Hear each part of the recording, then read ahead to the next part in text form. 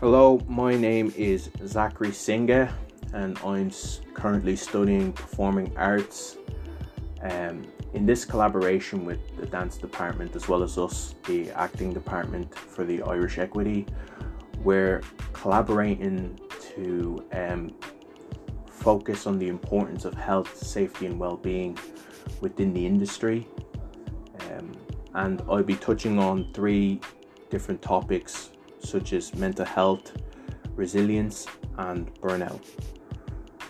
The first one I'll be touching upon is mental health, and it's important to notice these issues, especially relating to things such as acting as well as the dance department or music, for example. But I'd briefly touch upon acting, and when it comes to things like learning lines and being well focused in the situation you're on, there is a certain schism where you're auditioning, for example, and there's expectations that come to mind that would kind of bring you back a bit, and that sort of stuff would kind of add to how you're feeling in the moment, because the expectations that are coming to your head are obviously, I'd say in my opinion, high enough to where you want your performance and you want all the sort of things, kind of focusing on how your mental state would be while you're there and while you're getting into the hang of things. And in relation to things such as dancing, there's obviously a lot of team effort put into that, and that sort of team effort is something that you would want your expectations as well as theirs to kind of come to fruition in a sort of way where you have your colleagues that you're dancing with and expressing themselves as well as yourself. But there is a certain type of dynamic where you find things different to what they're finding, and that sort of thing adds to this as well in the mental state. And I'll bring it back to the acting for a bit. There's a sort of thing called method acting, and it's an act where the actor is kind of so indulged in the character that it's almost as if he's a completely different person altogether.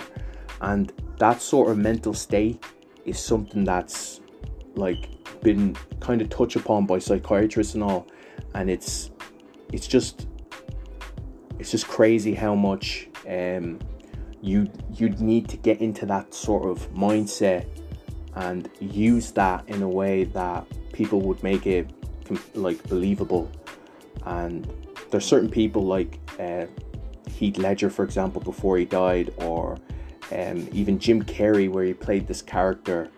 I forgot the name of the movie, but he was just completely different, and he was just a completely different person altogether. And he used that outside the production of the film, and he was just completely indulged into this character, and people didn't know the difference between him or the actual person he was basing it on. So that sort of thing could then lead, because not everyone can pull it off, because obviously people who are mad experienced in this stuff could be able to indulge into that sort of thing. But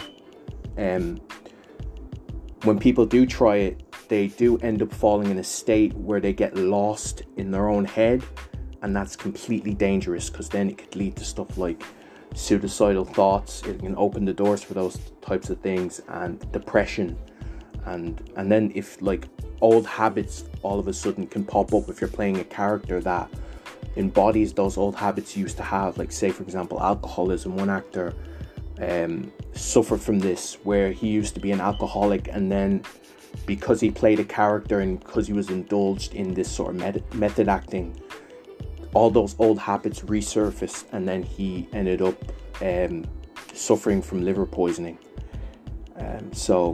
And then when in relation to other things as well. I'll step away from the acting for a bit, like dancing, for example. Sort of things such as body image when it comes to dancing, like a certain weight class that you have to keep up. You have young girls who are dancing and expressing themselves in that, who are kind of need this sort of body image that looks presentable enough, and so they fall into things such as anorexia and bulimia, and that could lead into certain serious altercations. So that's the sort of mental health area that I think that is really important to talk about if you get into it enough. So I'll move on to resilience, and there's a wonderful article online on stuff like resilience, and it goes into some of the more important career choices within the industry, such as things like music and psychology and whatnot. And it kind of talks about, like, especially nowadays, like, because it's a recent article on what's going on now with the lockdown and whatnot, and it kind of touches upon certain resilience that we have to keep up with in terms of how we're going to be able to move forward within the industry while the lockdowns are happening, and how that would lead people, how that would kind of how the perceptions would curve, because no one knew this type of thing would happen. So people, especially people within this industry, are kind of wondering where things are going to be heading off to, and it's extremely important to try and look at that mindset too. But would it scare people away from the whole thing altogether? And it is important to keep a healthy mind space and try to stay strong, and, or in this case, say thick-skinned, but that's not for everyone. So this sort of thing could bring people back and start wondering, would they give up or would they continue, even though they find that the odds, rightly so, are stacked against them, even with this sort of thing. You know, anyone could just be having the mindset that, no, forget it, I'm going to just continue even if all these things are thrown at me. But again, as it stays, it's not for everyone. And I'll just move on to my last one, which is burnout. And when it comes to things like burnout, it's usually associated with authors. You know, authors of books, you know, when they're writing something, they hit a chasm, and they're not, all the creative space that they had, say, yesterday, one day just completely just devours, leaves. And that can happen with actors and performers as well. And, you know, where all the creative effort that you put in and all the creativity that you had in your head and that you had it locked in could just one day disappear. And then you're trying to figure out certain ways, like going online and like trying to find certain tutorials or asking a mate like what's going on, and that sort of thing can like obviously build up and up and up, and kind of there's just a ton of pressure that can leave off too, and there's just there's certain ways you can go about it and all, but sometimes, you know, it's not like the best occasions to go on to, and it's important to try and like bring these up to the surface so that people would then follow what you're talking about, and then like kind of keep in mind of all these types of things. So I'm just gonna leave it at that. Thanks very much for listening. This